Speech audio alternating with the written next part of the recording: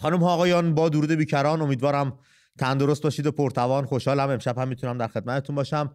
از دوست و همکار خوبم علی پیرهادی دعوت کردم مهمون من باشه. علی جان خیلی خوش اومدی به برنامه. امید جان درود به همه بینندگان عزیز و مردم خوب ایران. خوشحالم که در خدمت شما. همچنین. علی آقا، تصویر خانم بایگان رو دیدی شما؟ بله خیلی لذتم بردم، برای اینکه گوشواره‌های شیر خورشید من انداخته بودن، نشان ملی ماست و به این سبک و سیاق نشون دادن که چقدر برای وطنشون، برای میهنشون ارزش و احترام قائلن. بله. و واقعا یک به یک جمع بانوانی که تکلیف خودشون رو با حجاب روشن کردن داره افزوده میشه. این جای امیدواریه. همونجوری هم که گفتی این نماد شیر خورشید هم یه مقدار آزار میده جمهوری اسلامی رو، هم نماد ملی ما سالیان سال. خورشید که از آیین میترایی با ما بوده، شیرم که از زمان کنده کاری شده های سنگ های تخت جمشید شیر رو داریم، نماد شیر با ما بوده، واقعا نماد ملی اون شیر و خورشید. و فکر میکنم علی آقا یکی از نمادهایی که به زیبایی زن و مرد رو نمادشون رو کنار هم روی پرچم قرار داده بود. من ندارم رو پرچم دیگه که خورشید خانوم باشه و یک شیر ازش پاسداری کنه، محافظت بکنه. خیلی نماد زیبا و جذابی بود. خانم بایگان هم چقدر با ظرافت به کار بردن این نماد رو. بالاخره هنرمنده باید همیشه یه قدم جلوتر باشن. خانم بایگان هم مثل دیگر خانمان هنرمنده ایرانی نشون دادن که یه قدم واقعا جلوتر، حداقل هنرمنده مردمونن. 100%. این نماد عملی آقا میتونه خودش یک عامل همبستگی باشه که دوستان بتونن همدیگر راحت‌تر پیدا کنن. همین یه نمونه اعتراض مدنی خانم بایگان دیگه. بله. مجلس راهنورد هم دست شیر خورشید داشت که خیلی اونا رو براشفت که دستش رو بشکنن بچه‌ها. دقیقاً اینم یه نشانه از اعتراض مدنیه که خانم بایگان استفاده کرد. بله. علی آقا، امسال روز جهانی کارگر 1 ماه می برابر شده با 226مین روز از جنبش ملی هم‌میهنان عزیزمون که بخوایم نخوایم، قبول بکنیم نکنیم، دوست داشته باشیم نداشته باشیم، در ریخت‌های گوناگون همچنان داره پیگیری میشه و یه بخشش هم که خودشون میگن آتش زیر خاکستر منتظر اندک دمی هستش که گور بگیره. گفتیم برنامه امشب رو اختصاص بدیم به کارگران عزیز و کارمندان عزیز، با توجه اینکه روز معلم هم در ایران هستش چند روز دیگه. پس فردا و معلمین عزیزمون 2 قشری هستن، کارگران و معلمین، که خیلی بهشون جفا شده.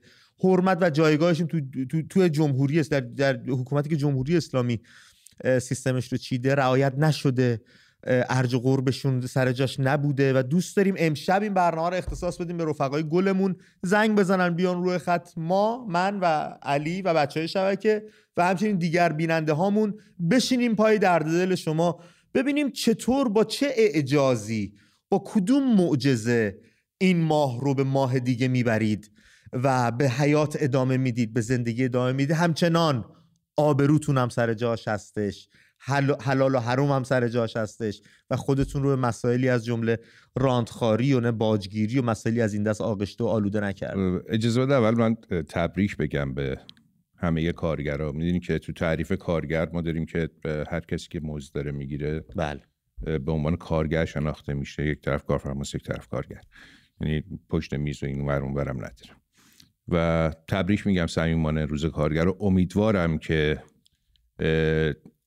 تو روز کارگر و روزهای بعد از روز کارگر اونهایی که واقعا دنبال حق خودشون هستن، حقای به حق خودشون هستن، حقی که ازشون گرفته شده باید بهشون داده بشه. به این حقایی که درخواست دارن به درخواستشون رسیدگی بشه و به حقشون برسن. چون اقتصاد ما روی گرده کارگران ما داره میچرخه. عرض کردم فرقی هم نداره، هر کشوری صنعتگراش، کارگرانش، دستگاهی باشن یا پشت خودرویی باشن، اصلا اونشو من کاری ندارم، ولی چرخه اقتصاد کشور ما با کارگری که زنده است و حقشون دارن میخورن. 4 دهه از حقشون خورده شده و امیدوارم به زودی زود با آزادی وطنمون، با پیروزی انقلاب مردمی، حق کارگرها ادا بشه و با اون چیزی که واقعا شایستش هستن برسن و هم موقعی تو زندگیشون نداشته باشن. این که اشاره کردی این ماه به اون ماه رسوندن، کلی براش فکر کنن که چجوری با سیل اصلا اعجاز معجزه است دیگه تو دل کارگرا نباشه. دقیقاً آره. و اینی که شرمنده آدم بخواد باشه پیش همسرش، پیش فرزندش، دلهوره داشته باشه، مهمونی نرم، یه موقع کادویی باید بخرم، کسی نیاد. اینا نباید نداشتیم ما، اینا نباید باشه. اینها اگر رهبری با اندک آبرو و مسئولان کاملا پررو نمیگن دشمن دستش تو کاره، علی آقا باید بگم 15 تشکل صنفی و مدنی در ایران، داخل خود ایران، بیرونم نیست، در آستانه روز کارگر و معلم بیانیه‌ای دادن، قطعنامه اگه بشه اسمش رو گذاشت که میشه گذاشت، دادن بیرون و گفتن حکومت نه شایسته بقاست و نه قادر به ادامه حیات. در این قطعنامه با اشاره به تحولات اخیر در ایران آمده که همه جامعه از جمله معلم، کارگر، سینماگر، هنرمند، فعال مدنی و سیاسی، پیر و جوان در مقابل جمهوری اسلامی قرار دارند و این حکومت نه شایسته بقاست و نه قادر به ادامه حیات است. امشب همونطور که گفتم این برنامه رو اختصاص دادیم به شما کارگران و معلمان گرامی. زنگ بزنید با هم صحبت بکنیم در رابطه با این قطعنامه، هم نظرتون رو به ما بگید ریز ریز. من این قطعنامه رو در درازای برنامه بخشای دیگه‌ش هم میخونم، با هم دیگه میریم جلو ببینیم چه خواهیم کرد و به کجا خواهیم رسید. اعتراضات هم علی آقا ادامه داره، دست کشیدن از کار ادامه داره، اعتصابات ادامه داره. گروهی از بازنشستگان تأمین اجتماعی در شهرهای گوناگون ایران مانند اصفهان، رشت، کرمانشاه یک شنبه امروز تجمع برگزار کردن. اعتراض کارگران هفت تپه رو داشتیم، به صحبت‌های مدیر عاملشون خیلی واکنش نشون دادن. خیلی حرف عجیبیه از تو اون رده مدیریتی و جایگاه اجتماعی این حرفو زدن. جلوی دوربین خبرگزاری جمهوری اسلامی همچین حرفی میزنن که چی؟ البته اینا اشاره کنم که نزدیک نیم قرن به قول یکی از دوستان که اینا برخر مراد سوار شدن، میدونی؟ ولی یعنی چی که تو به عنوان یه مدیر عامل بیای بگی که اصلا من نمیتونم جمله‌شو بگم که خر مال صاحبشه، ما سوار شدیم حالا پیاده نمیشیم، هفت تپه رو ول نمیکنیم. اصلا واقعا من نمیدونم این ادبیات. البته وقتی که آقای رئیسی توی مجلس میگه به وزیر من قرار بوده حقنه کنن و حالا دوستان میتونن مراجعه کنن به فرهنگنامه ها و فرهنگ لغتنامه ها. چی میخواسته بگه اینو گفته و ببینم معنی حقنه چی میشه. حالا بگذریم از اینکه معناش وقتی ایشون میره تو صحنه علنی مجلس تو پخش زنده همچین حرفی میزنه از یه مدیر زیر دستی که خودشون گذاشتن بالا سر مجتمع هفت تپه، هم نباید بیشتر از این انتظار داشت. به قول معروف دولت 6 کلاسه باید هم مدیر عامل مجتمع هفت تپه که منصوب کرده همین آدمی باشه که یه همچین ادبیاتی رو داره. واقعا حقنه اینه؟ بله. حقنه روشی است که در آن مایع از راه مخرج به بدن تزریق می شود و هدف اصلی از بین بردن مواد زائد روده بزرگ است. بعد وزیرشون رو حقنه کردن. کی کرده این کار رو؟ در سابق به هر روی حرف زشتی زدن ایشون در جمع کارگران. گفتن که خر مال کسی است که سوارش باشد، ما هم سوار خر شدیم و هفت تپه را ول نمی کنیم. در راستای اعتراض به این گفته ها کارگران هفت تپه دست از کار کشیدن، غذای خودشون هم توی محوطه رها کردن و گفتن تا مدیر عامل نیاد محل رو ترک نمی کنیم. دوستان اگه اطلاعات تکمیل تری دارن یا آپدیت به قول غربی ها اینوری ها دارن از این موضوع به ما بدن. در درازای برنامه تجمع کارگران مجتمع صنایع لاستیک یزد رو داشتیم، ولی آقا یزدتایه رو داشتیم، اعتصاب کارکنان پتروشیمی بندر ماهشهر، تجمع اعتراضی کشاورزان شهرستان آبسر، تجمع اعتراضی بازنشستگان تامین اجتماعی، تجمع کارگران تامین اجتماعی تهران در مقابل ساختمان و تجمع اعتراضی پرستاران در شیراز رو داشتیم. در گوشه و کنار میهن اما خیلی جدی گرفتن این سری اعتصابات سراسری و اون پروژه 402 رو هم میهن. خیلی هم خوب هستش که اینجور پشت هم ایستادن و فکر میکنم این پراکندگی اعتصابات و تجمعات داره نشون میده که عنان کار از دست حکومت یه جورایی در رفته علی آقا، نه؟ ولی ببین امید، باید به یه چیزی هم توجه کنیم. الان بخش بزرگ اعتصاباتی که داره تو کشور انجام میشه از ناحیه کارگران پیمانیه. بله. و هنوز نه رسمی ها به اینها نپیوستن و این وقتی میتونه بزرگتر بشه این همبستگی بین اونایی که دارن انتصاب میکنن میتونه بزرگتر بشه و بیشتر فشار بذاره روی حکومت که این رسمی ها هم بیان در کنار پیمانی ها قرار بگیرن، در کنار قراردادی ها قرار بگیرن. منتها خب رسمی ها حقوقشون خیلی بالاتر از پیمانی هاست و شاید ترس از نون بریده شدنه. چقدر فرق حقوق علی آقا؟ من یه موقعی که توی صنعت نفت کار میکردم، هر توی شرکت نیمه خصوصی که هم رسمی داشتیم. علی آقا از هر دری سخنی داری واسه ما. اون موقعی که مثلا من به عنوان یک کارشناس و سرپرست یک مجموعه ای توی اون شرکت، حالا توی ناحیه یا تو سایت پروژه کار میکردم، میگرفتم مثلا 4 میلیون تومان، یه کارگر رسمی میگرفت فلوش 6 میلیون و 800 هزار تومان، 7 میلیون و مثلا 500 هزار تومان. رسته من کارشناس بود، سرپرست یه قسمتی بودم که حداقل 200 نفر کارگر همراه من بودن، ولی ایشون یه کارگر رسمی بود که یه اپراتوری دستگاهی بود و فقط هم رو همون دستگاه کار میکرد با 2-3 نفر دیگه، تقریبا دوبل من داشت حقوق میگرفت. خیلی اختلاف زیاده، به خصوص توی صنعت نفت بین باز با همین تفاوت در پرداخت حقوقی که رفقای کارگر ما میگیرن، باز هم کفاف و خرج زندگی رو علی آقا نمیشه. یعنی با این شرایط تا کجا میشه پیش رفت؟ الان من بذار یه شماره تلفن بگم به بچه‌ها، رو تصویرم اومده، خواستن زنگ بزنن با هم دیگه گفتگو کنیم. 2044 17 82 97 19 43 2044 17 82 97 19 43. میتونید زنگ بزنید، روی خط بیاین. امشب می‌خوایم ما بشینیم پای صحبت شما، ببینیم کارگران و معلمان گرامیمون شرایطشون چطور هستش، درددلی اگه دارن، حرفی اگه دارن به گوش دیگر هم میهنان میخوان برسونن، ما اینجا واسطش باشیم، پلتفرمش باشیم و درددل کنیم، با هم صحبت کنیم و از همه مهمتر ببینیم با کدوم کیمیاگری، با کدوم جادو این ماه رو ماه دیگه میبرید و زندگی رو دارید ادامه میدید با این شرایطی که پیش اومده. برنامه خودتونه، بر روی زنگ بزنید، روی خط برنامه بیاید، در این باره با هم گفتگو کنیم. یه بار دیگه میگم 2044 17 82 97 19 43. علی آقا دارم من اینجا نوشتم، دوستانم بهش اشاره میکردن که حقوقی که میگیرن 9 تا 10 روز آغازین ماه رو بیشتر پاسخگو نیست و 20 روز آینده ماه رو بچه‌ها روز به روز سر میکنن. آره دیگه، ببین وقتی که خود دولت میاد میگه که خط فقر 14 میلیون تومنه، که عملاً 14 میلیون تومان هم خیلی بیشتره. این خط فقر 14 میلیون تومان علی آقا، یعنی شما 14 میلیون درآمدت باشه فقیری. این یه سبد معیشتی و برای شما یه خانواده 4 نفره در نظر بگیر. میگن توی ماه مثلا یه خانواده 4 نفره با حداقل مثلا 14 میلیون تومان درآمد داشته باشه که بتونه همتراز خط فقر زندگی کنه.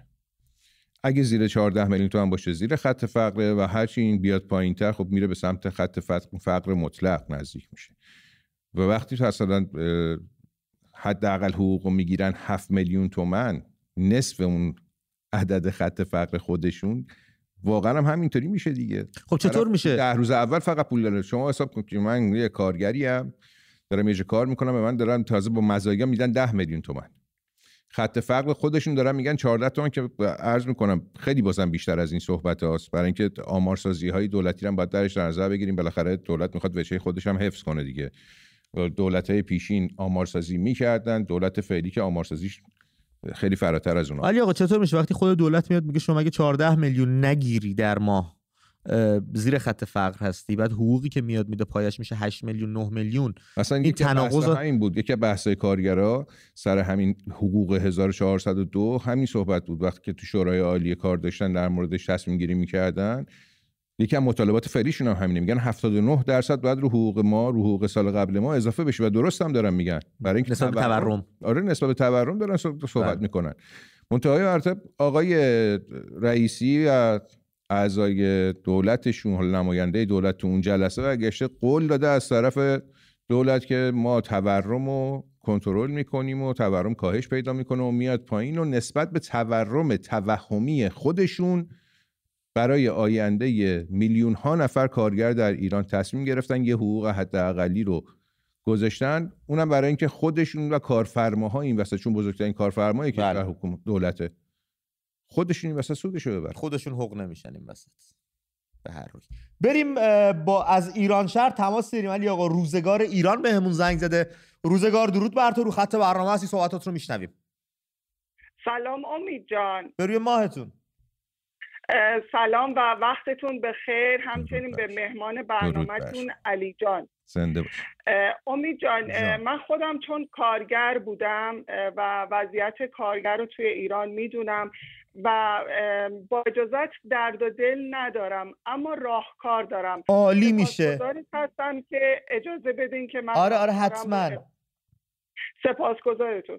امید جان سپاسگزارتون هستیم که اگر چنانچه برنامه‌ای با این موضوع داشته باشید، آلترناتیو یا جایگزین انقلاب ملی ایران، و دعوت از کارشناسانی داشته باشید که با مفهوم سیاسی این واژگان آشنایی تمام و کمال داشته و بتونن پاسخگوی سوالات مطرح شده از جانب مردم ایران در ارتباط با این موضوع باشند.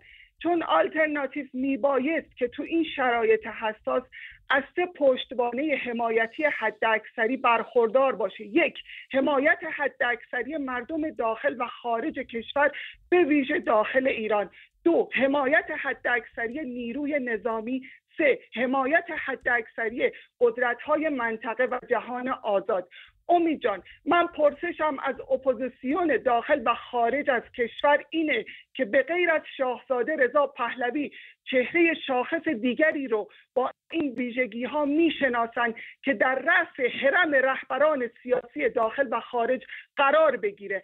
اگر میشناسند هر چه سریعتر معرفی کنند. ما به مرحله تازه‌ای از نتیجه گیری مبارزات وارد شدیم که میبایست آلترناتیو در عمل واضح و شفاف تعیین گردد. کم کردن هزینه اعم از جانی، مالی و زمانی یک ضرورت تاریخی و بزرگ. نهایتاً آلترناتیو قدرتشو باید در حرکت پایانی نشون بده.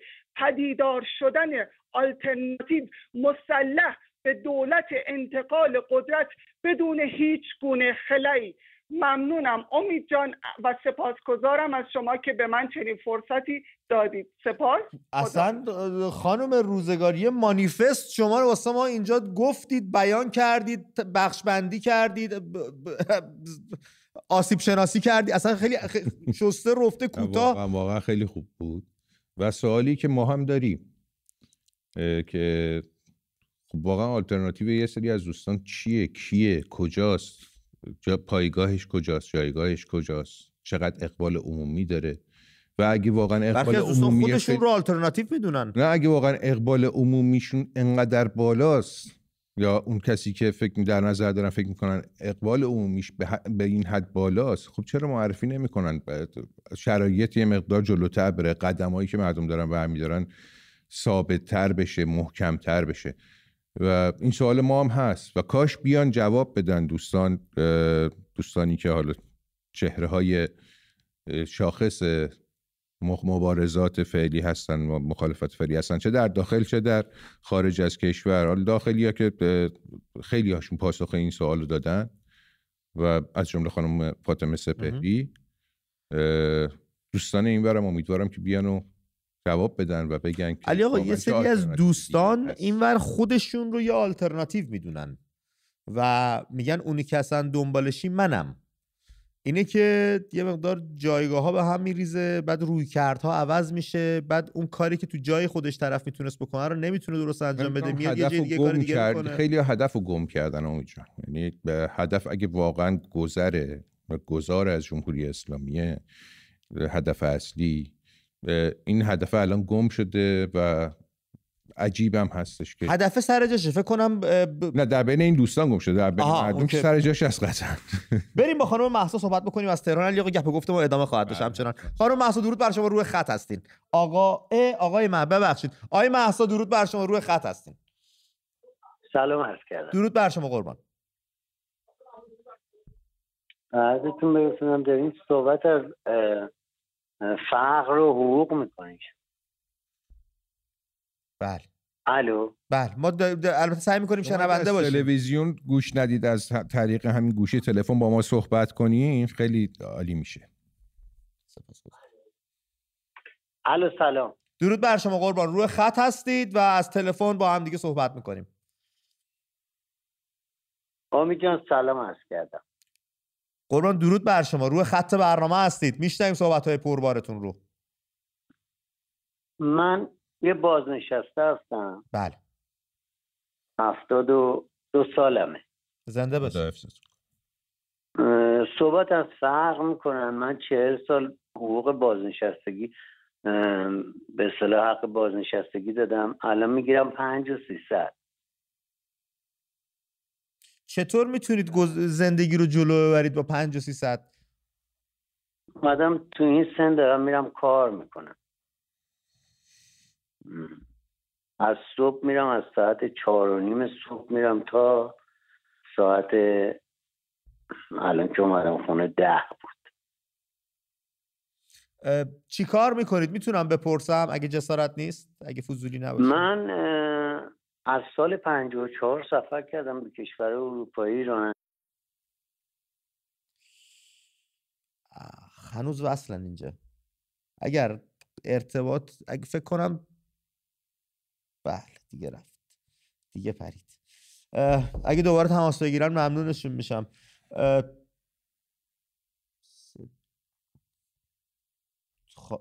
مهسا از کرج رو خط هستش. خانم مهسا درود بر شما، روی خط هستین. خانم یا آقای مهسا؟ مهسا منم همینو گفتم. درود بر شما. سلام آقا میشم. خیلی مخلصم. زنده باشی. میخواستم راجع به کارگری صحبت کنم. لطف میکنید واقعا.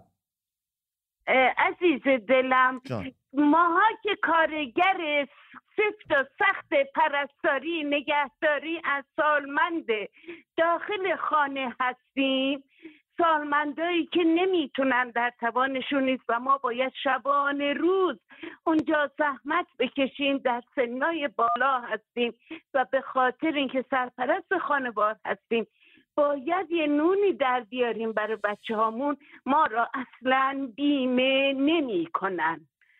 ما به خاطر این چون پولی هم به اون صورت الان به پرستاران نمیده، به پرستارایی که سالمند نگه میدارن، چون مردم واقعا در فقر هستن.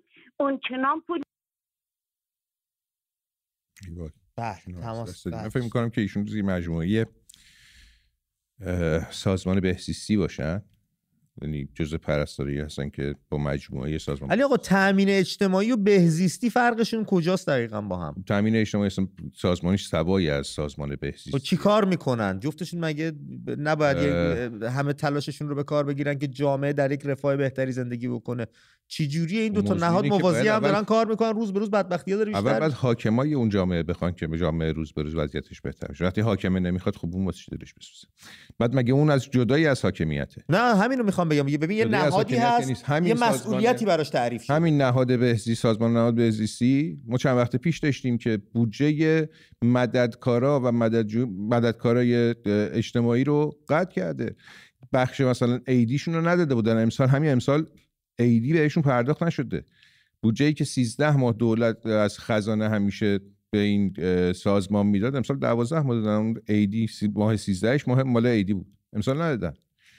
بیمه یکی از خواسته های نه فقط این پرستارا، خیلی از بخش‌های دیگه کارگری ما هست. ما کارگری پیمانی بخش خصوصیمون که با شرکت‌های پیمانکاری خرد دارن کار میکنن، خیلیشون بیمه نیستن، اصلا بیمه نمیکنن. کارگر میاره 3 ماه، بعد 3 ماه هم میگه خدافظ برای اینکه از زیر بیمه‌اش در بره. یعنی قانون خلأ قانونیه ها. خب یعنی کی باید رسیدگی بکنه؟ دولت. خب حکومت. همین خب وقتی انجام نمیشه چرا نمیکنه؟ چون نمیخواد، برای به نفعش نیست. آیا این خودش محل اعتراض و محل مطالبه گری نیستش که چیز به حقی هم هستش؟ نه شما انگ برانداز میتونن بهت بزنن، نه دشمن میتونن بهت بگن، نه میتونن بگن عجیب کردی. یه چیز به حق دیگه. حقوقمو بده. اون پیمانکار خوردم که از بیرون که نمیاد، از بدنه همین حکومته. حالا مثلا از منسوبین از فک و فامیلای یه آقایی، یه چه میدونم وکیلی، وزیری که بدنه حکومت، یا آشنایی داره مثلا طرف میتونه 4 تا دستگاه بخره بیاد پیمانکاری بکنه. اون میاد بدون اینکه حالا مناقصه‌ای برنده بشه یه پروژه ای رو میگیره به عنوان پیمانکار خرد، میاد وسط، یه عده آدم هم استخدام میکنه به عنوان کارگر، 3 ماه نگرشون میداره، تا حقوقشون هم نمیده، بعد با کلی دوندگی همون حقوق حداقلی هم که قرار بوده بهشون بده رو برن بگیرن ازش، بیمه هم نمیکنه، موعد بیمهش میرسه میگه خداحافظ، اسمش هم میذارن کارگر فصلی. بله. در این باره بیشتر باید صحبت کنیم. علی آقا، من فقط میخوام بدونم این کارگران که اینجوری باشون برخورد میشه، حالا راهکارا و سیستمی که چی در ایناشو من نمیدونم، ایران زندگی نکردم واقعا، ولی عقل و خرد یه چیزی میگه دیگه، میگه وقتی من خودم بیکار شدم بعد از 10 سال که حق بیمه پرداخت کردم، ما خوردیم به یه سالی که تعدیل نیرومون کردن توی شرکتی که بودم، رفتیم برای بیمه بیکاری، بهمون گفتن تعلق نمیگیره. گفتم ما 10 سال بیمه دادم واسه این زمانی که الان بیمه بیکاری باید به من برسه. گفتن نه، چون مثلا شما توی این پروژه‌ای که بودی کمتر از 1 سال بوده به تعلق نمیگیره.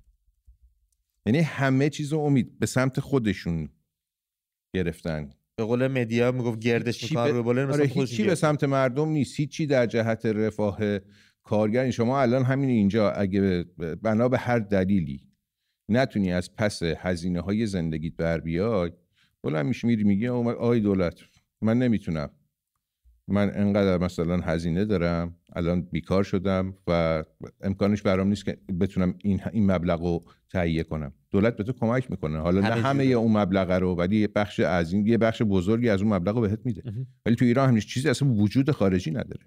حتی همون بیمه بیکاری هم اونقدی پول نمیده که بخوای باش زندگی بشه. اینو دربارش با هم باید بیشتر صحبت کنیم. من سری خیلی جای پرسش داره، مثلا بچه‌ها اگه بتونن کمک کنن سری پرسش‌ها رو پاسخ بدن خیلی ممنونش میشم. علی از آبادان رو خط برنامه است. علی جان درود بر تو، صحبتات رو میشنویم.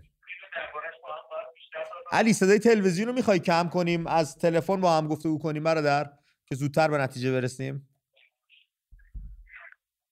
سلام، خسته نباشی. بروی ماهت. آقا امید جان، تامین اجتماعی با بهزیستی خیلی فرق. میدونم فرق دارن با هم، ولی دو نهادی هستن که باید برای رفاه جامعه تلاش کنن دیگه. نه، تامین اجتماعی متعلق به دولت نیست، یه بخش خصوصی پولش حق بیمه‌شو مردم. چرا تماسای ما اینقدر میپره قطع میشه؟ بچه‌ها یه شماره دیگه به من اگه بدید من اونو اعلام بکنم ببینم با اون شیطونی میکنن از اون. آره. علی آقا، تامین اجتماعی خصوصیه؟ خصوصی هست به معنای چی تو ایران خصوصیه ولی نه واقعا. استقلال پرسپولیسش خصوصی نیست، چجوری تامین اجتماعی میتونه خصوصی باشه؟ جدای از ببین، آفرین، اصلا نهادای اینطوری به اسم خصوصی ما نداریم. همینو من میگم. تو ظاهر خصوصی هست، تو باطنش نه، هیچ کدوم خصوصی نیستن. اصلا به خصوصی هم باشه. اصلا خصوصی اگر خصوصی بود چرا باید یکی مثل آقای مرتضوی که دادستان بود یه مدت توی ایران بره بشه مدیر عامل اونجا، بعدم اون افتضاح و داستانی که پیش اومد و بعدم دادگاهی شد و سرم حالا بحث مالی که اونجا پیش اومده بود، چرا باید یه همچین آدمی بذاره مدیر؟ اصلا علی آقا خصوصی نیست. اصلا این که ما فکر کنیم که یک نهاد خصوصیه، تو ظاهر بله، توی اسناد و اوراق خصوصی هست. من الان خیلی جاهای دیگر شرکت هواپیمایی ما داریم که خصوصیه، شرکت هم اسم نمیبرم، شرکت هواپیمایی داریم که خصوصی، مدیر عاملش منصوب به رئیس سازمان هواپیمایی کشوره. چطور خصوصیه؟ و با دلیل هم رفته اونجاها، بردنش که ازش یه سری درخواستایی که دارن، حالا چون یه سری شرکت‌های دیگه تحریم شدن، این شرکت بتونه اون درخواستا رو براشون تامین کنه. علی اصلا میگیم خصوصی، یه نهادی حالا خصوصی راه اندازیش به نام بهزیستی یا تأمین اجتماعی، اینا وظیفه شرح وظایفشون چیه؟ کمک کردن به بهبود شرایط زیست در جامعه و مسائل اجتماعی، درسته؟ نه. خب پس کدوم گره را، حالا چه به اسم خصوصی چه به اسم دولتی، کدوم گره و کجا با کردن؟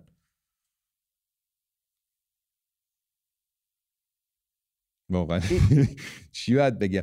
ببین ما همین امسال برای بچه‌های استثنایی، خب میدونی که سرویس دارن، امسال دیدیم که 20 تا دستگاه براشون سرویس گذاشتن. چند تا دستگاه‌هاشو مثلا شهرداری تهران از این سرویس‌ها رو فروخته و ونا رو حالا یا فروخته یا واگذار کرده به جاهای دیگه. بنایی که مال بچه‌های استثنایی بود. بعد بچه‌های استثنایی آمارشون هم کم نیست. حداقل تو شهر تهران، تو سطح تهران. اینا کلا 20 تا دونه بند داشتن، چند تاشون آقای شهردار برشته بود اونور واگذار کرده بود، حالا فروخته نفروخته همینطوری هپه کرده، به قول آقای رئیسی حقنه کرده، اینا شما نمیدونم. ولی واقعیتش اینه که بودجه اولا در اختیارشون کامل نمیذارن. ما هم غیر از اینا ببین همه جا بودجه رو کردن. بذار من این شماره رو بگم واسه بچه‌ها راجع به بودجه با هم دیگه صحبت بکنیم. یه تلفن هم بگیرم بریم سراغ بودجه. 2044 1209 24 0267 این شماره رو هم بنویسید. 2044 1209 24 0267 با این شماره میتونیم تماس بگیریم. یه سر به تبریز بزنیم. آیدن اگه اشتباه نکنم نامش رو بهمون زنگ زده. رفیق گلم درود بر تو، روی خط هستی. سلام امید جان. بروی ماهت. خسته نباشید. سپاسگزارم. عرض سلام دارم به مهمونتون علی آقا. درود بر شما. کنم خدمت شما که من از تبریز تماس میگیرم. لطف کرد. آیدین هستم. آیدین، بچه اینجا اشتباه نوشتن. بله آیدین. خیلی ممنونم. عرض کنم خدمت شما که من فرزند یه دبیری هستم که بازنشسته شدم. بله. خدا شما رو برای ایشون نگه داره، سایه ایشون هم بالا سر شما مستدام.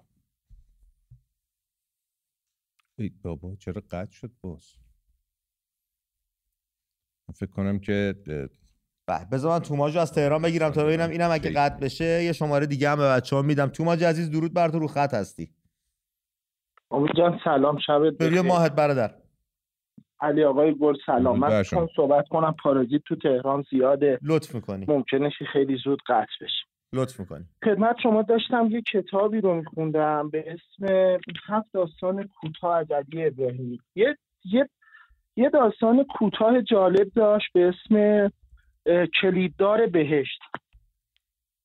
بله. بعد خیلی جالب بود. من اصلا چون توی ایران که ما صدای رسانه‌ای نداریم، میخوام اینو توصیه کنم به مسئولینی که دارن این صدای شما رو گوش میدن، رسانه شما رو گوش میدن. بله. خدمت شما که خیلی جالب گفته، اومده داستان رو نوشته، توضیحات رو داده، بعد گفته که بابا از مردم معذرت خواهی کنید. من خیلی خوشم اومد، خواستم این کتاب رو معرفی کنم. بله خیلی ممنون که معرفی کردی. پیش از اینکه ازمون جدا بشی تو ما جایزم در آستانه روز جهانی کارگر هستیم. فکر میکنی چه راهکاری میشه اندیشه کرد برای اینکه کارگران اون بتونن در رفاه بیشتری باشن و به اون حقوقی که واقعا حق کارگر هست برسن؟ یه عرضی کنم، من به خدا یه کارآفرینم توی تهران. به به. من خودم کارآفرینم و چند تا مغازه آزاد دارم و کارگرم زیاد دارم. امروز با یه کارگری صحبت می‌کردم، می‌خواست حقوقش رو زیاد کنم، داشت صحبت می‌کرد. حالا ما قراردادم داریم ولی تورم بالاخره سرعتش انقدر زیاده که ما اصلا باش نمی‌رسیم. به خدا خجالت می‌کشم. یعنی وقتی در مورد حقوق با هم صحبت می‌کنن میگم خدا شاهده نمیتونم حقوق تو بدم. اگر میتونستم که اضافه می‌کردم. کار من خشکشویی تو تهران. چند دهنه مغازه تجاری دارم. اجاره‌ای هم هستم. اون وقت اجاره من خدا شاهده یکی از مغازه‌ها اون موقع عشق کارآفرینی پول گذاشتم، ولی یه دونه از مغازه‌ها 14 میلیون بود کردنش 35 میلیون تومان. یه دونه از مغازه‌ها خدا رو شاهد میگیرم 32 تومان بود، 55 تومان راضی نمیشه، میگه باید بلند شی از اینجا. من شاید 22 نفر خور از دست بدم. اون وقت در مورد تامین اجتماعی من انگشتم تو ساندرفیوژ مغازم گیر کرده بود، رفتم تو تامین اجتماعی انگشت نداشتم کار کنم. بعد انقدر منو بازی دادن توی همون، میخواستم بهم یه دونه حقوق بدن که دوباره برگردم سر کار. خدمت شما یادم نیست اسم این حقوق دزدیشون چیه، ولی به من ندادن. حقوق بیکاری به من انقدر منو بازی دادن، گفتم بابا نمیخوام، اصلا میرم با همون انگشتم شغلمو ول کردم رفتم. توماج رو از دست دادیم تماسش رو، ولی هوای کارآفرینا خواهش میکنم خواهش میکنم هوای کارگراتون رو داشته باشید. اگر شده خودتون یکم حالا کمتر سود کنید، کمتر ببرید خونه، ولی کارگر نذارید با جیب خالی چشش به دست شما باشه و بره. این خیلی بده. من توماج صالحی از آبادان به همون زنگ زد. بچه‌ها فراموش نکنید توماج همچنان چشم انتظار حماسه‌ایه که رقم بخوره. توماج جان درود بر تو، صحبتات رو میشنویم. درود بر توماج صالحی و شما امید جان و آقای پیرهادی عزیز. درود بر شما. حال شما خوبه؟ من از آبادان تماس میگیرم. لطف میکنی. عرضم به حضور شما تقریبا سال 82 من استخدام یه جا شدم. تا سال 94 من اونجا کار میکردم. 2 تا انتقالی خیلی مهمم داشتم، جابجا شدم.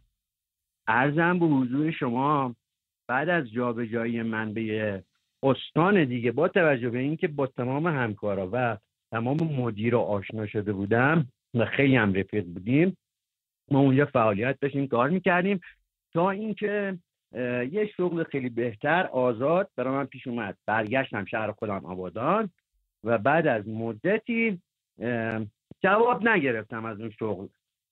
یعنی بازار با توجه به تورم الان ضعیف شد خرید مردم.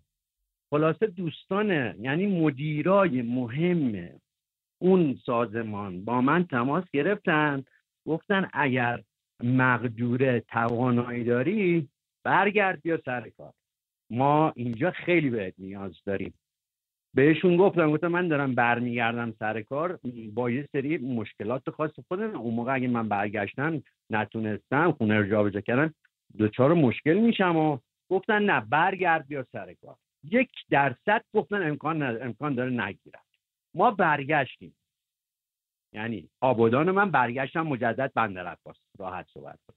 برگشتم بندر عباس، یه مدیر حسابدار ما خب که شده بود مدیر عامل.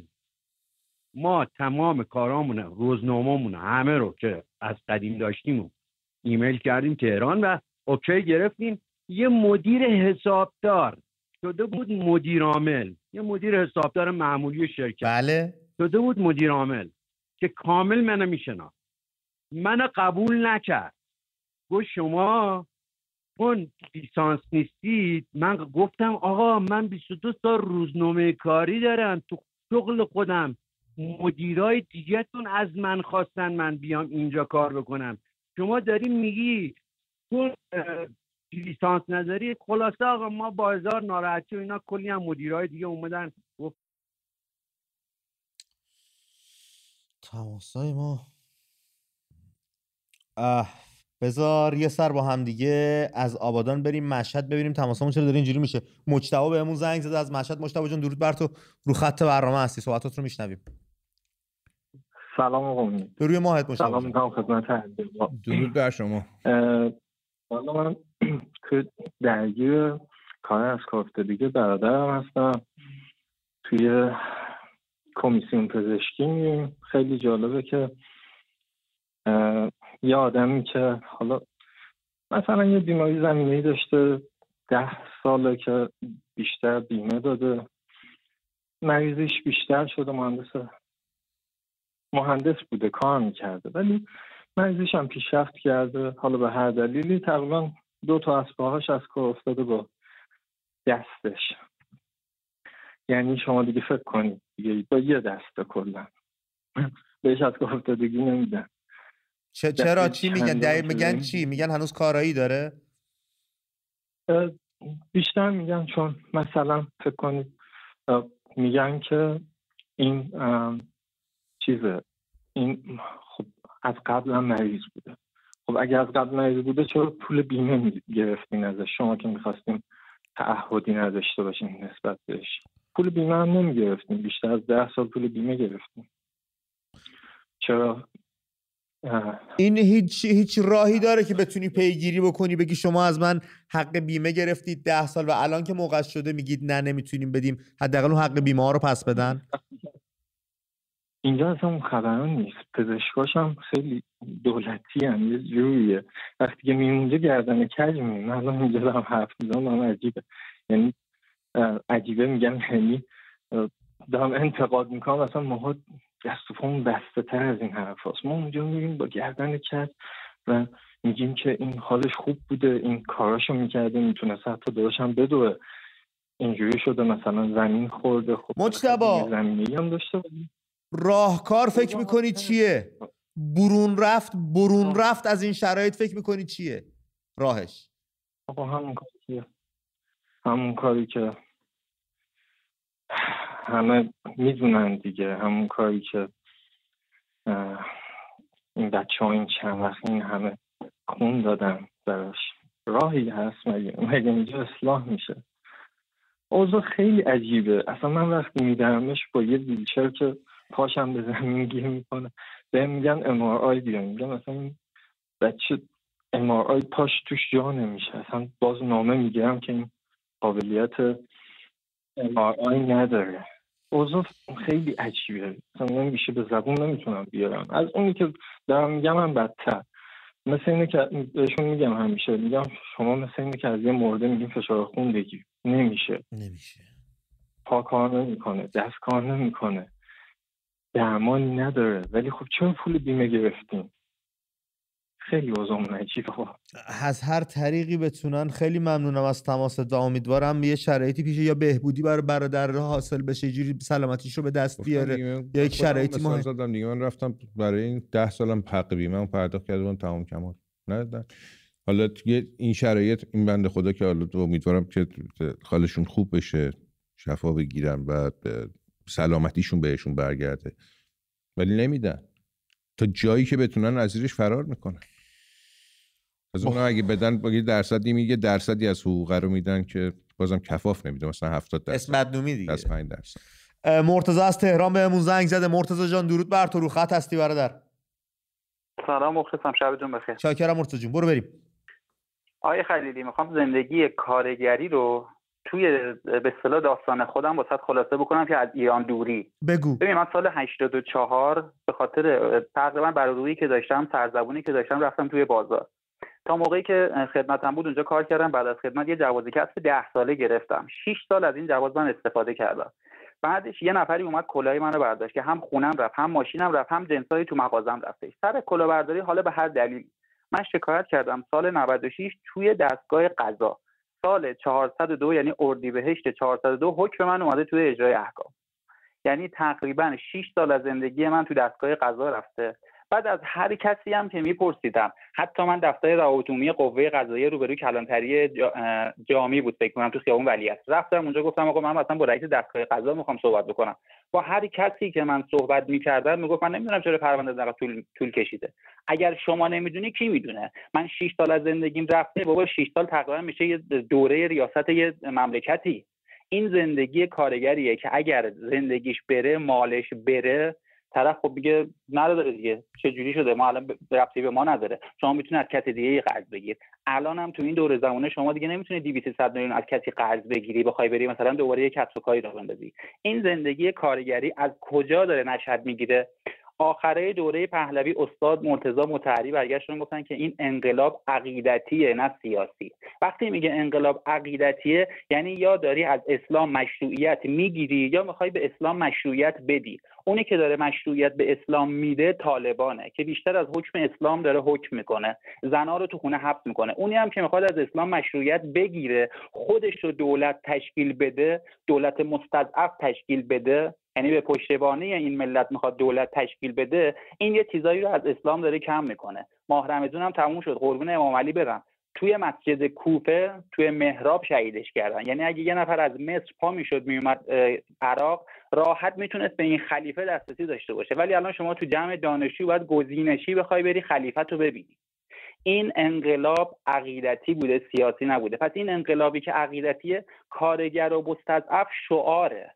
اگر شعار نبود، اون زلزله‌ای که توی خوی اومد، طرف باید خیالش راحت بود که تو استانش یه انبار داشته باشه، به جای اینکه توش 405 و پرشیا و پراید داشته باشن، کانکس داشته باشه. آقا بلای طبیعی اومده، شما برو کانکس تو فعلا تحویل بگیر، اینجا مستقر شو تا من بیام واسط خونه بسازم. نمیخواد شعار بدی سالی 1 میلیون مسکن میسازم. برو تو هر استان سالی 100,000 تا کانکس تر و تمیز بساز، آماده بذار اونجا. واسه یه همچین موقعی شما مثلا سیلو ندیدی آقای شهردار تهران که با چکمه میاد میره اونجا عکس میندازی، سیل ندیدی چجوری خونه خراب میکنه؟ یه نفر تو خونه نشسته باشه بهت بگه آقای زاکانی فلانجا خراب شده، شما حتما باید بری ببینی. این ستاد مدیریت عقیدتی سیاسی، اصلا میگم کسای دو دستن که یا به اسلام یعنی مشروعیتشون از اسلام دارن میگیرن یا میخوان به اسلام مشروعیت بدن.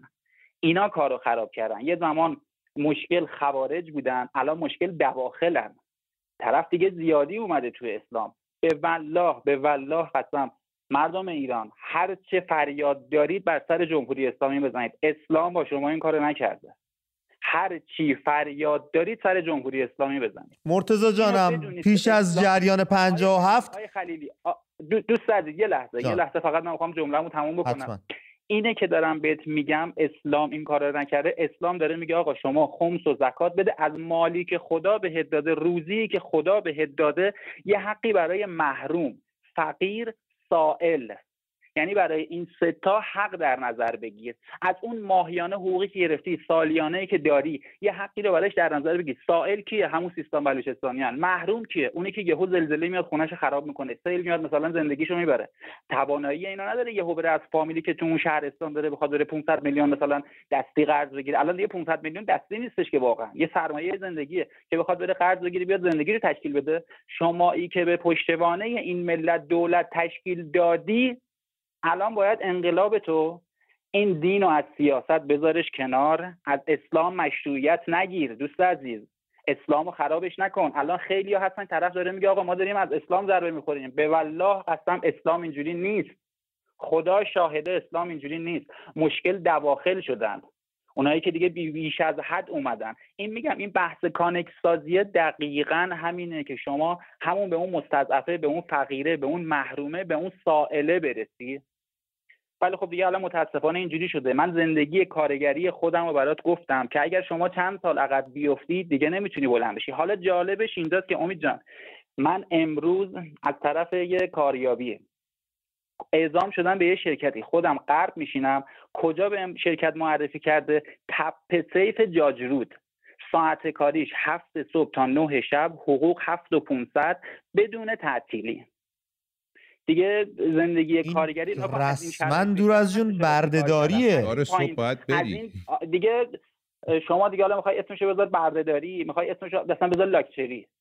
زندگی اینه، واقعیت زندگی کارگری تو ایران اینه. خیلی از کسایی که الان نمیتونن با تماس بگیرن یا پای برنامه نشستن همین شرایطو دارن ها، یا کمتر از این دارن میگیرن یا نهایت یه ذره بالاتر از این. مرتضی تو از رفیقای آگاهمون به نظر میای که میدونی داستان چی و قضیه از چه قراره. به نظر تو که اونجا هم ضررشو دیدی، هم زندگی تو کردی، هم جوونی، هم حسرت به دلت بود، حالا هر چی چه باید کرد؟ الان تکلیف این مردم چیه؟ تکلیف اون کارگری که نشسته پایین برنامه داره حرفای تو رو گوش میکنه چیه؟ ببین بهترین کار اینه که الان همین فردا روز جهانی کارگره، هر کسی بعد از ساعت مرخصیش اگه سر کار نیست، از موقعی که از خواب بیدار شد، یه جمع، یه گروه، من اصلا اقدام علیه امنیت ملی نمی‌کنم. آقا کارگری اومدی بیرون حرفتو بزنی. شمایی که تا الان نتونستی حرفتو به نماینده شهرت بزنی، دفترش نمیدونی کجاست، فردا توی ساعت کاری، توی هر ساعتی که دوست داشتی یه جمعی رو تشکیل بده توی خیابون، فقط بیان ببیننت. آقا جان تو تا حالا دیده نشدی توی ایران، بیان ببیننت. از این به بعد که یه جورای دیگه باید خودتو نشون بدی. مرسی مرتضی. والا انقدر پر بودم امید خلیلی نمیدونم چی بگم دیگه. خوب کردی زنگ زدی به مدادا. برنامه خودت بازم این کارو بکن. قربونت تو برم. فدات بشم. یه دونه باشی. مرسی. خیلی کوچیکی یه چیزی بگم. آره. مرتضی به نکته جالبی اشاره کرد. چند بار گفت مستضعف. موضوع اینه که مستضعف در نگاه مسئولین به خصوص آقای خامنه‌ای اصلا یه معنای دیگه ای داره. سال 98 من یادم نمیره. همین آقای خامنه‌ای اومدن گفتن که مستضعف و اگه کسی میگه افراد آسیب پذیر، افراد فرودست، افراد مثلا کم درآمد، اشتباه داره میکنه. و کیو بگیم؟ در قرآن مستضعف به معنای ائمه و پیشوایان بالقوه عالم اومده. این که شما فکر کنی که مستضعف آدم آسیب پذیر، ببین نگاه ایشون اینه. خانم فاطمه از تهران رو خط برنامه هستن. فاطمه جان درود بر تو، صحبتات رو میشنویم خانم. سلام، شبتون بخیر. مرسی از برنامه خوبتون. در ادامه حرف فاطمه نیومده رفت. الو؟ بله داریمت. الو؟ داریم گوش میکنیم فاطمه. در ادامه حرفشون میخواستم بگم مرتضی بود داشت برامون صحبت میکرد. نه همکارتون رو میگم. علی آقامون. بله علی آقا. بله میخواستم بگم که مستضعف در واقع واقعا همین تعریفی که ایشون گفتن، چون این افرادی که الان اینجا دارای قدرت و مقام هستن کسایی هستن که اگر توی هر کشور دیگه‌ای بودن واقعا مستضعف بودن. یعنی این آدم‌هایی هستن که حتی قادر نیستن روزمره خودشون رو توی حداقل مدیریت بکنن. واقعا به این معنا اینا آدم‌های ضعیفی هستن.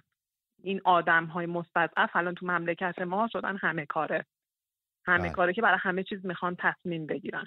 آره مستضعفن به این معنا. امثال آقای رئیس جمهور ما و افراد دیگه‌ای که دارای سمت هستن، شما فکر کنید توی هر کشور دیگه‌ای بودن چه شغلی به اینا میدادن.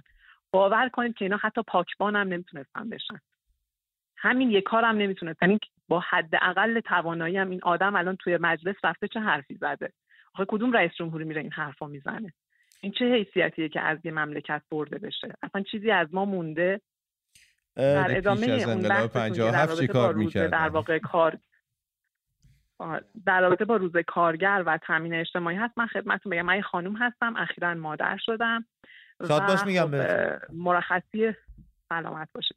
مرخصی زایمان گرفتم. خب منی که سالها حق بیمه تامین اجتماعی پرداخت کردم انتظار دارم که در یک چنین شرایطی تامین اجتماعی به عنوان یک جایی که و من معتقدم باید خصوصی باشه چون امثال من داریم پولشو میدیم و اینها حضور دارن. البته که خب یه بخشش هم دولت بعضیا هستن که بیمه تامین اجتماعی توی دستگاه‌های دولتی. حالا با اون کار ندارم و من دوست دارم که هیئت مدیره‌شو من تعیین کنم به عنوان کسی که من دارم پولشو میدم. امثال ماها باید تعیین کنیم کیا باید چجوری این پول رو مدیریت کنن برای در واقع پیری ما، برای شرایط از کار افتادگی ما، برای شرایطی که ما مثلا مرخصی زایمان میدیم و امثال هم. من وقتی که در واقع رفتم مرخصی زایمان قبل اینکه برم چون من قسط میدادم رفتم تامین اجتماعی مستقیما به شعبه در واقع حالا نمیخوام اسمشو بگم مراجعه کردم. طبقه همکفی آقای نشسته گفتم آقا من الان فردا روزی که مثلا من زایمان بکنم فارغ بشم شما از چه تاریخی این هزینه در واقع کمک هزینه حالا بارداری رو پرداخت میکنید؟ خانم برو به فکر این نباش که ما کی بهت میدیم. گفتم آقا یعنی چی؟ من این همه سال الان پرداخت کردم این پولو، الان من میخوام برم مرخصی زایمان، خب نیاز دارم که یه حمایتی ازم بشه. گفت خانم شما اصلا روی این حساب نکن. گفتم آقا من قسط دارم. گفت خانم شما اصلا روی این حساب نکن، معلوم نیست کی بیاد چه جوری بیاد. و واقعا همین شد.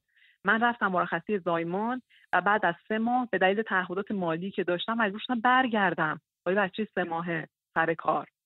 بعد هی میان میگن که فرزند آوری نمیتونم بچه دار بشید، حمایت میکنیم. خانم فاطمه اگه اینجوری روی کرد و برخورد اصلا چرا بیمه میکنید خودتون رو و پولتون رو اگه پولتون رو بذارید کنار به جای اینکه بدید به بیمه خدایی نکرده حادثه‌ای پیش بیاد یه چیزی دارید تو دستتون؟ نه ببینید نمیشه که ما خودمون رو بیمه نکنیم. چجوری کار میکنه اونجا نمیدونم. به خاطر اینکه کارفرماها ملزم هستن که کارگر رو که امثال من باشن بیمه بکنن. این یه الزام قانونیه و خب بازرس تامین اجتماعی میاد نظارت میکنه، بعد حتی میتونن یه جا رو ببندن، میتونن در واقع دادگاه ببرن، جریمه کنن و خب خیلی مسائلی که برای کارفرما پیش میاد. یعنی ما مجبور هستیم که بیمه بشیم و یه مبلغ رو پرداخت بکنیم و ما به ازاش هیچ خدماتی نگیریم. یعنی ما تمام دکتر و هزینه درمانی که اینجا میکنیم همش آزاده. شما الان حقوق بازنشستگی هم رو همین بیمه محاسبه الان من اخیراً جان ضمن که عرض کردم حقوق بازنشستگی هم رو همین بیمه محاسبه میکنن. یعنی شما اگه بیمه تامین اجتماعی نداشته اصلا حقوق بازنشستگی نمیگیری. آره دیگه حقوق بازنشستگی نداری. ضمن که ما الان این حق بیمه که میدیم حقوق بازنشستگی که خیلی حداقلیه، از اون طرفم الان چه دارویی شما بگو به من بیمه هست؟ هیچ داروی بیمه نیست. یعنی من برای بچه‌م که الان مریض میشه یا برای خودم که حالا زایمان کردم همه چیز آزاده آقا. شما آموکسیسیلین فقط میخوای بری با یه دونه شربت دیفنهیدرامین رو با بیمه بگیری یا مثلا پماد مثلا عاده چشمی. بله خانم فاطمه این 5000 تومان و این 2000 تومان و این نمیدونم قطره بینی آب نمک بریزی تو بینید، این چیزیه که بیمه بهت بده؟ یعنی بیمه واقعا توانمندیش در این حده؟ خب ببخشید من خودم اگه اینجوری هم خودم میرم با پول خودم اونا رو میخرم. شما داروهایی که واقعا ضروری هست اونا رو بیا ساپورت کن.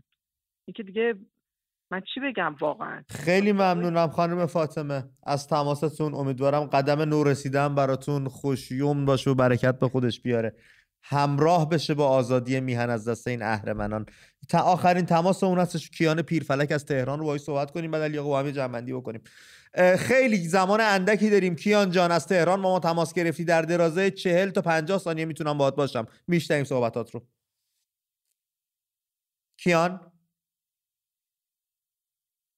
کیان پیرفلک. خیلی خب ارتباطمون باهاش برقرار نشد، قسمت نبود، اما خب نامش رو توی برنامه آوردیم و تمام عزیزانی که جان باختن در راه آزادی، دوستانی که یادشون گرامی، نامشان جاوید، و دوستانی که در بند هستن امیدوارم به زودی از بند رهایی پیدا کنن، بتونن تو این مسیر سخت آزادی گام بردارن. دوباره علی آقا تماسا رو داشتیم دوستامون. در مورد بحث کارگری انقدر دامنش زیاده. آقا من پرسش برام ببخشید ساعت‌ها در مورد پیش از اینکه این دامنه رو بهش بپردازیم، الان میگن به زور میگن باید بیمه شی اگه پیگرد قانونی داره، بعد بیمه که میشی توی بزنگاهش بیمه کمکت نمیکنه، بعد اونجا پیگرد قانونی برای بیمه نداره جایی؟ نه، باید بری شکایت کنی. خب بعد شکایت که میکنی وکیل یه سازمانی به اسم تامین اجتماعی میاد در مقابل شما قرار میگیره که خیلی هم برشش بیشتر از شماست، اون دادگاهی که اصلا استقلال قضایی نداره و بنابراین با پشت پرده با هم دیگه میبندن، با گاوبندی تو اون پرونده برنده میشن و خیلی راحت شما این وسط میبازی. اتفاقی که واسه خیلی از ایرانی‌ها افتاده، یکیش خود من بودم، برای منم افتاده، برای خیلی های دیگه مثل منم افتاده، اما راهکار داره. راهکارش مطالبه گری مستقیم از خود حکومته. نمونهش اعتصابای کارگریه، نمونهش اعتراضات کارگری، اعتراضات اصناف، تجمعاتی که برگزار میشه، نافرمانی‌های مدنی. این حال نافرمانی مدنی یه مقدار تو مبارزه است، این تو مطالبه است. شما در اعتراض صنفی میای مطالبه گری میکنی از حق و حقوقی که ازت سلب شده. مثلا برای یه کارگر بومی که 25 روز کار میکنه 5 روز بهش مرخصی میدن، ولی مثلا از یه شهر اونورتر در حد مثلا 300 کیلومتر اونورتر یکی دیگر میارن 20 بهش میدن، حق شماست که اون 10 روز داشته باشی. باید بیای مطالبه کنی و این مطالبه گریه که میتونه کمک کنه که این شرایط حداقل برای کارگرها توی روزهای آینده بهتر بشه. مرسی علی آقا. خیلی هم رفیقای گلی هم که از ایران تماس گرفتن بر این نظر بودن که باید اومد بیرون، باید دیده شد و باید مطالبه گری کرد. مرسی ما رو تماشا کردید. دست ناول نکنید، جز هم هیچ کس رو ندارید.